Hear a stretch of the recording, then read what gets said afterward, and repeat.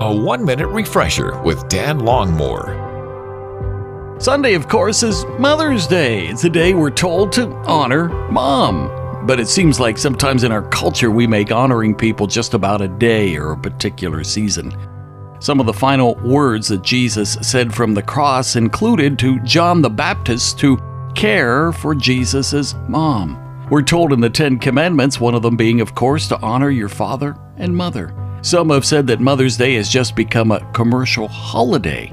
But you and I, as followers of Christ, who are called to, as the Apostle Paul says, honor one another above yourselves, can help others to realize the need to again honor and respect each other. Not just our moms, but our dads, those who work hard among us in the church, those who are in authority, and to realize the need, as Jesus taught us, to show honor and respect, and most of all, love for one another, because that's the life that Jesus lived. Refresh and renew with Dan Longmore, afternoons from 2 to 5 on WRGN.